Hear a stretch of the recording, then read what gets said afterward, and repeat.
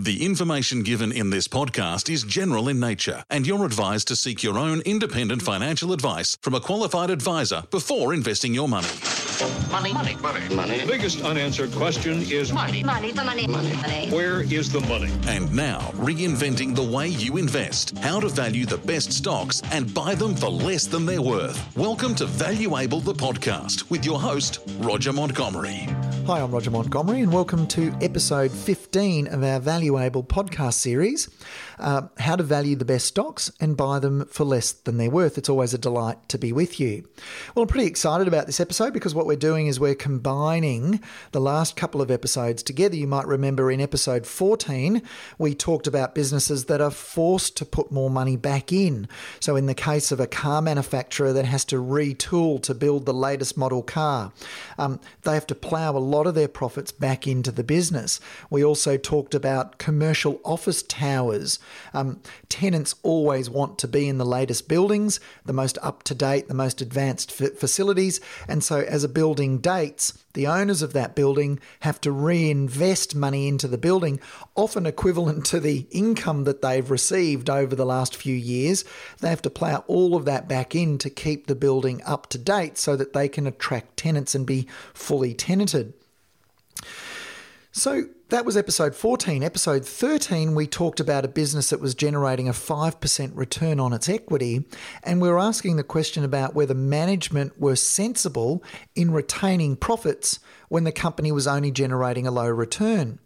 Well, if we combine those two episodes together, there are situations which I think are the lowest quality businesses, and that's where a business generates a very low rate of return, and it's not retaining its profits at a low rate of return because it wants to, although that would be a bad decision on management's part and you would vote with your wallet and get out of that one.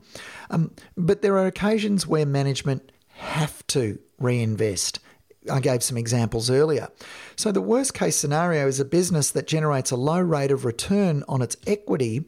The wisest thing to do would be to pay those earnings out as a dividend to shareholders so they can invest at a higher rate elsewhere, but management is forced to reinvest either to keep the company in the same competitive position or simply to maintain its plant and equipment. For example, it might be a capital-intensive business. So this is how we tie together thinking about owning a business outright and then looking at the numbers that the business is actually producing.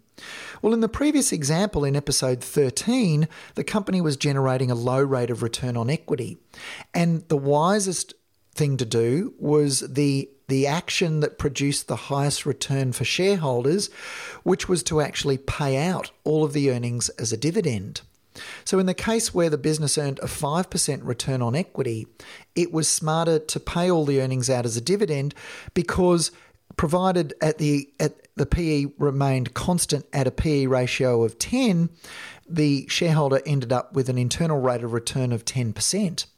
And in the example where the return on equity was 5%, but management elected to retain all of the profits, well, the earnings grew by 5%, the equity grew by 5%, the shares grew by 5% the share price grew by 5% because the PE ratio was constant at 10. We assumed we couldn't guess when the shares would become more popular or less popular. And so in that example, the return on equity was 5%, the internal rate of return was 5%, equal to the return on equity of 5%. But what if a company is producing a very attractive return on equity, let's say 20%? Would it be the case that the best return comes from paying all the earnings out as a dividend, or would the best return come from retaining all of the profits? Well, in the example where the return on equity was 5%, the best return came from paying all the earnings out as a dividend, and that makes sense. You wouldn't want a 5% return given all the risks associated with owning a business. You'd want a much higher return. Well, that seems to be consistent with our findings. And remember, if you're Finding it difficult to follow us on this podcast, don't worry, because it's covered in my book, Valuable, which you can buy at rogermontgomery.com. And it's also covered in a spreadsheet that I've got, which I can email you. If you email me at roger@rogermontgomery.com, I can send you out the spreadsheet and you can follow these examples. So in the second example, the company generates a 20% return on equity. So in year one, it starts with $100 of equity. It generates a 20% return on equity. That means earnings per share are $20. And it pays none of the earnings out as a dividend. So the equity per share rises from $100 at the start of year one to $120 at the end of year one. That $20 is retained. It's added to the $100 of equity. So we end up with $120 of equity. Now, if the share price PE ratio was constant, we can't guess whether it's more popular or less popular, then the PE, we'll just assume a PE of 10, then the shares will be trading at $200 in the first year, which is 10 times the $20 of earnings. Now, in year two, the company starts the year with $120 of equity. It generates a 20% return on that equity. And lo and behold, the earnings per share are now $24, which is an increase of 20% on the previous year. The earnings per share are growing at 20%, which is equal to the return on equity of the business. And that's simply because the equity is growing by 20% as well. Now, in the second year, the shares will trade at $24, so the shares will have risen by 20%. And if we follow this out in the third year and the fourth year and so on, the share, provided the PE ratio stays constant at 10 and the earnings per share keep growing at 20% because the return on equity is constant at 20%, then guess what? Your internal rate of return will be 20%. Now, what we know is if management pays out any proportion of these earnings as a dividend, your internal rate of return will actually be lower than 20%. This is Valuable with Roger Montgomery, teaching you how to value the best stocks and buy them for less than they're worth. Let's go through the extreme example where the company decides to pay 100% of the earnings out as a dividend. So at the start of the year, with equity of $100 per share, the company generates a return on its equity of 20%, which is $20 of earnings per share, 100% of which are paid out as a dividend. So the dividends are now $20 as well.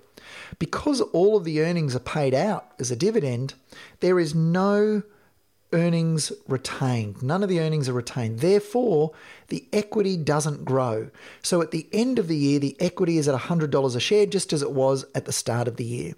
And every year, the equity stays the same. It doesn't grow because all of the earnings are being paid out. So what are the cash flows from an investment in this business? Well, assuming the PE ratio is constant, you buy the shares for $200. In the second year, you receive a dividend of $20. And if we sold the shares in the third year, you'd be selling the shares for 10 times the earnings. Remember, the earnings haven't grown. They're still $20. And the reason why is because the equity hasn't grown and the return on equity has remained constant at 20%. So you sell the shares for $200 and you receive a dividend of $20. Your internal rate of return is 10%. So in this example, where the return on equity is extremely attractive, you are better off retaining profits or seeing the company retain its profits. You will end up with a better return on equity or a better internal rate of return than if any of the earnings were paid out as a dividend. Warren Buffett once said, and I'm guessing he was quoting James Walter, but he said this. He said, "Growth is only good when each dollar used to produce that growth creates over a dollar of long-term market value." So think about it this way. When the company's earnings were 5%, you earned $5. But if you bought the shares in year one and sold the shares in year two, you would have only have received $2.50 of capital gain. So $5 was your money. You owned the business. You earned $5, but the company kept it and reinvested it, but it only earned a 5% return, and the share price only went up by 5%. So instead of receiving $5 of dividends, you received a $2.50 capital gain. You lost half your money. Therefore, the dollar that was retained and used for growth produced less than $1 of long-term market value. And if you want to understand that in more detail, you better grab a copy of Valuable from rogermontgomery.com.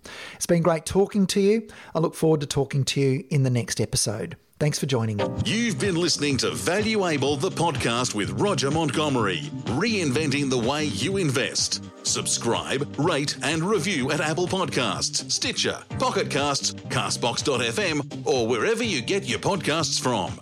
Stream on demand from our website. This has been another quality podcast production from Bytes.com. Want to learn more? You can get Roger's best-selling book, Valuable, from Amazon or any good online book retailer.